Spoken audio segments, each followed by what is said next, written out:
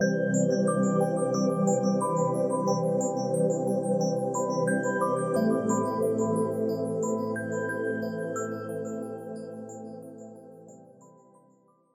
everybody. Welcome to 2ZQ Hot Takes, where we discuss issues both big and small.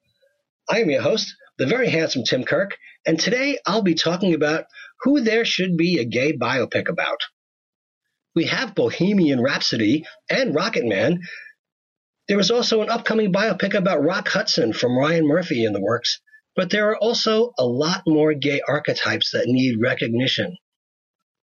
I think that there are compelling stories to tell about key moments in the lives of LGBT people who made cultural contributions, and they have made a strong impact, whether current pop culture is consciously aware or not.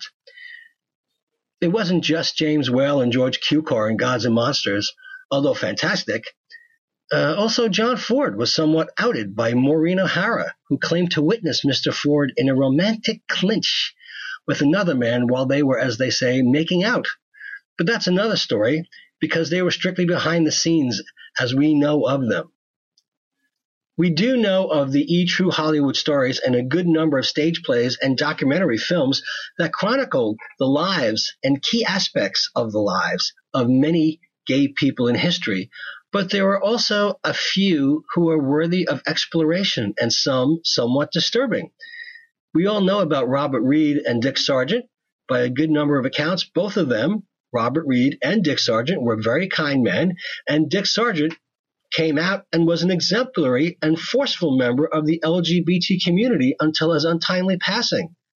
But they were not gay archetypes or stereotypes. I'm kind of preoccupied with the funny guys. Gore Vidal, Truman Capote, and Charles Nelson Reilly were all iconic, out, and coincidentally good friends with Johnny Carson. But Charles was a riot. I tend to think that Vidal was more impressed with his own genius than anyone else. Truman Capote was a wild child and would be a howl to portray, even though he had a terrible substance abuse problem. I actually saw him during his live appearance on the Stanley Siegel show, where he was incredibly intoxicated, something a few gay rock stars would also know about. And they were quite witty, but Charles Nelson Reilly was a rip. He was funny. He was pleasant, and he was on television all the time. And Charles was one of those guys. You always knew he was gay, and we loved him. Like Rip Taylor. In 2005, Taylor appeared as the Grand Marshal of the Washington, D.C. Capitol Pride Parade, except that when Taylor had been referred to as openly gay in the 2009 interview for Ask the Flying Monkey, Brett Hardinger recalled receiving an email from Taylor stating, "You don't know me to summarize I am openly gay. I don't know you're not an open heroin user. You see how that works? Think before you write." It turns out Taylor was married for a number of years to Las Vegas showgirl Rusty Rowe, who he divorced in the early 1960s. Taylor was a close personal friend of entertainer Liberace, somebody else who also had a biopic, spent time with him, and knew him well. Taylor cut the ribbon at the Las Vegas estate auction of Liberace's belongings and personal effects in 1988. At the time of Taylor's death, he had been in a long-term relationship with Robert Fortney. But there are other people. Werner Klemperer, Colonel Klink, whose father, Otto Klemperer, was an enormously well-regarded symphony conductor, and Werner was quite cultured, and as I understand, he was a very lovely man. Jack Larson, who the world knew as Jimmy Olsen from the original Superman TV show, a very well-regarded librettist in later life, was the partner of acclaimed film director James Bridges, who directed, among other films, The China Syndrome and Urban Cowboy. And prior to that, Jack was the companion of Montgomery Clift, who will probably also get a biopic like Rock Hudson. But there are other gay men, people like Edward Everett Horton, originally from Brooklyn. The Wikipedia entry says Horton never publicly discussed his private life. Horton starred in many comedy features in the 1930s, usually playing a mousy fellow who put up with domestic or professional problems to a certain point, and then finally asserted himself for a happy ending. He is best known, however, for his work as a character actor in supporting roles. He remains, however, best known to the baby boomer generation as the venerable narrator of fractured fairy tales in the Rocky and Bullwinkle show. In 1965, he played the medicine man Roaring Chicken in the ABC sitcom F Troop. He echoed this role, portraying Chief Screaming Chicken on ABC's Batman as a pawn to Vincent Price's Egghead in the villain's attempt to take control of Gotham City. And if you go by Scotty Bauer's bio full service, Vincent was at the very least sexually fluid. I was in the audience for the screening of Scotty's documentary at IFC in the Village with the Q&A session, and he plainly spoke of Vincent going with him and Maggie Smith going with Vincent's wife on their wedding night. Scotty also spoke of Walter Pidgeon being very generous, Charles Laughton being very generous, and the filmmaker, along with Scotty, mockingly referred to Merv Griffin and said Merv would never acknowledge his sexuality other than describing them as crazy times. Now, not being gay per se, as far as I know, but being gay archetypes or stereotypes, Sidney Greenstreet and Peter Lorre and the Maltese Falcon and Casablanca. In the Maltese Falcon, there is quite a distinct gay subtext. Although as Senior Ferrari in Casablanca, Sidney Greenstreet has no apparent relationship to Peter Lorre's character or Ugarte, but there is a subtle gay subtext between Rick Blaine, Humphrey Bogart, and Peter Lorre's character Ugarte. Mr. Greenstreet was married to a woman, and Mr. Lorre was a well-known bacchanalian who loved wine, women, and song. And as the joke goes, if wine, women, and song become too much for you, give up singing. These archetypes or stereotypes, however, have been deeply instilled into the grain of our collective culture and have been copied, diluted, amplified, and disseminated for a very long time. I'm sure that there were a good few cowpokes that have appeared on the silver screen that we weren't consciously aware of that were also gay, and they weren't necessarily funny. But there were other guys who left indelible impressions on the culture. Franklin Pangborn. Pangborn was born in Newark, New Jersey. In the early 1930s, Pangborn worked in short subjects for Mack Sennett, Hal Roach, Universal Pictures, Columbia Pictures, and Pathé Exchange, almost always in support of the leading players. For example, he played a befuddled photographer opposite Spanky McFarland in the Our Gang short subject Wild Poses. He also appeared in scores of feature films in small roles, cameos, and recurring gags. Pangborn played essentially the same character: prissy, polite, elegant, highly energetic, often officious, fastidious, somewhat nervous, prone to becoming flustered, but essentially upbeat and with immediately recognizable high-speed patter-type speech. He typically played an officious desk clerk in a hotel, a self-important musician, a fastidious head waiter, an enthusiastic bird watcher, and the like, and was usually put in a situation of frustration or flustered by the antics of others. Pangborn's screen character often was described as a gay stereotype, although such a topic was too sensitive in his day to be discussed overtly in dialogue.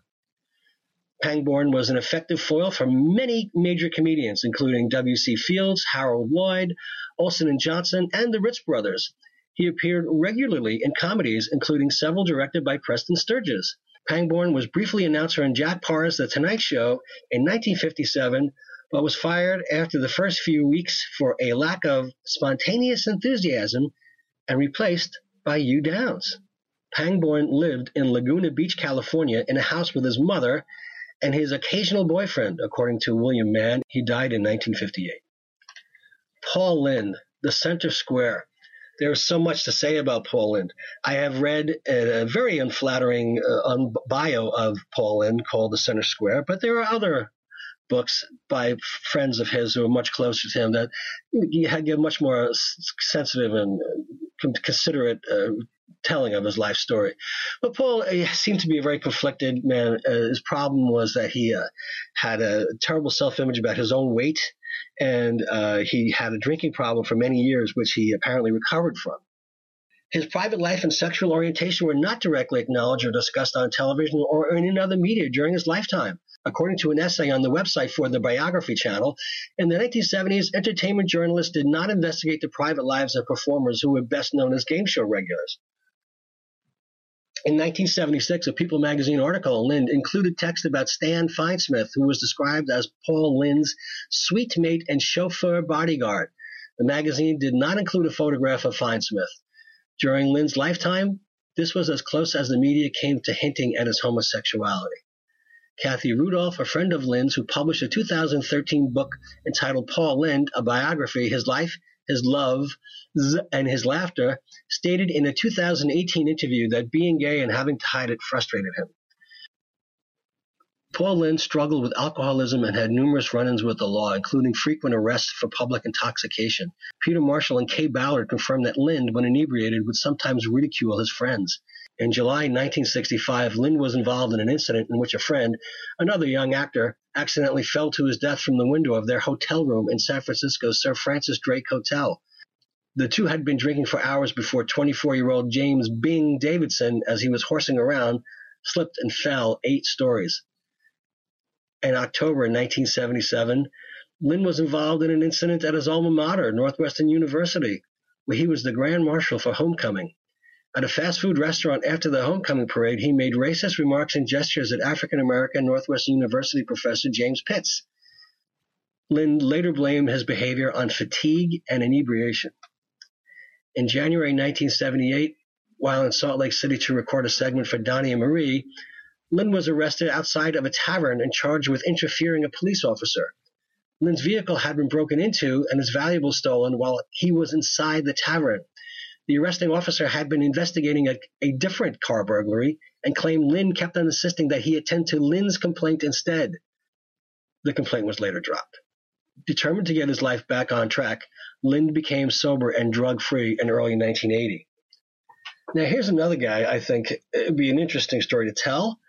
His name was Hayden Rourke, another guy originally from Brooklyn. You may not recognize his name, but you know who he is.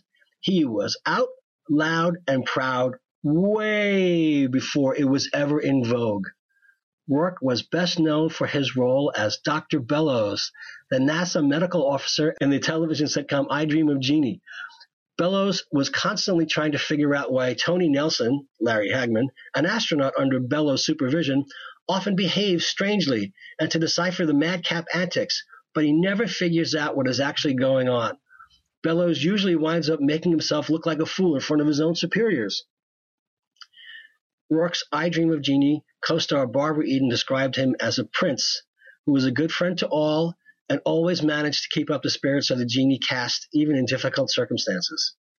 Eden also wrote in her 2011 biography, Jeannie Out of the Bottle, that he was, quote, unashamedly gay, unquote.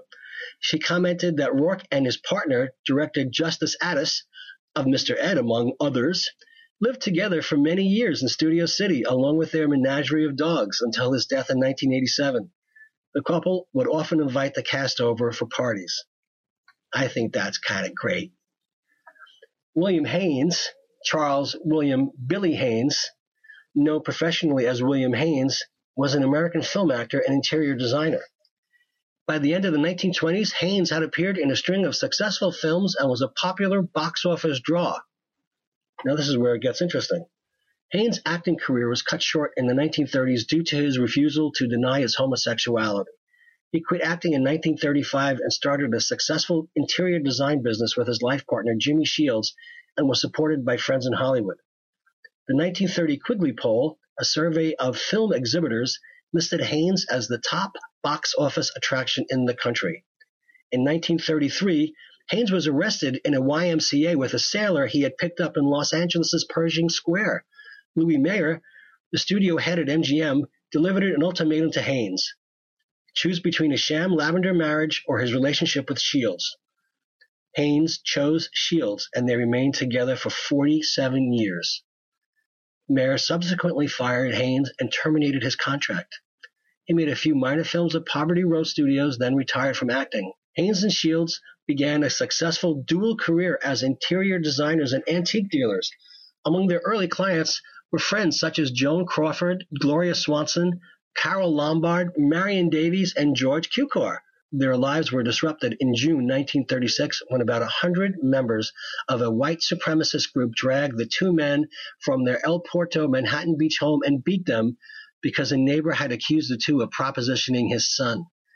The incident was widely reported at the time, but Manhattan Beach police never brought charges against the couple's attackers.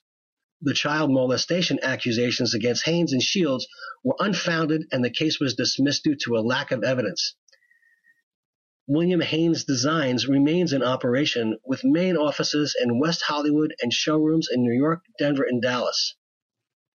Will Geer, who many of us know as Grandpa Walton from the television series The Waltons, was involved with Harry Hay, who was a radical activist, a communist, co-founder of the Mattachine Society and Radical Fairies. Harry Hay also refused to denounce NAMBLA and was a rabble-rouser and problematic for very many people. But he was involved for some time with Will Geer. And Will Geer wound up marrying a woman and fathering 3 children. But Will was also a communist activist, became good friends with Woody Guthrie, introduced Woody Guthrie to Pete Seeger, and was blacklisted for very many years. When he died, after completing the 6th season of The Waltons, the death of his character was written into the show script. Now, the one guy I would think would be more interesting than anybody else to do a biopic about would be Monty Woolley. Edgar Montilion Monty Woolley was an American actor. At the age of 50, he achieved a measure of stardom for his best-known role in the 1939 stage play The Man Who Came to Dinner and its 1942 film adaptation. His distinctive white beard was a trademark, and he was affectionately known as the Beard. Woolley received a bachelor's degree at Yale University, where Cole Porter was an intimate friend and classmate, and master's degrees from Yale and Harvard universities. He eventually became an assistant professor of English and drama coach at Yale. Thornton Wilder and Stephen Vincent Benet were among his students. He served in World War I in the United States Army as a first lieutenant assigned to the General Staff in Paris. Woolley began directing on Broadway in 1929 and began acting there in 1936 after leaving his academic career. In 1939, he starred in the Kaufman and Hart comedy The Man Who Came to Dinner for 783 performances. His most famous role, a reprise of his Broadway role in 1942's The Man Who Came to Dinner, in which he plays a cranky radio wag restricted to a wheelchair because of his seemingly injured hip, a caricature of the legendary pundit Alexander Woollcott. Woolley and Cole Porter enjoyed many adventures together in New York and on foreign travels, although Porter reportedly disapproved of Woolley taking a black man as a lover. Woolley has been described as scholarly and other works as gay and closeted. Starting in 1939, Woolley was living with companion Carrie Abbott, who had also graduated from Yale in 1911. Abbott was discreetly identified publicly as Woolley's courier, secretary, traveling companion. The thing about Monty Woolley, on top of everything else, is that he refused to deny his relationship with a black man, and he couldn't appear in public with him without being ostracized by his gay friends, because he couldn't explain the man. The man didn't have money. He didn't have social standing. He was just someone that Monty Woolley was in love with. And he lost a lot of friends because of that. So there have been a lot of gay people who have made significant contributions to culture for a very long time, and perhaps we should be made aware of and acknowledge what they represented, whether we agree with them or not. Something to think about. Thanks for listening. See you next time. And as the kiddies say, peace out.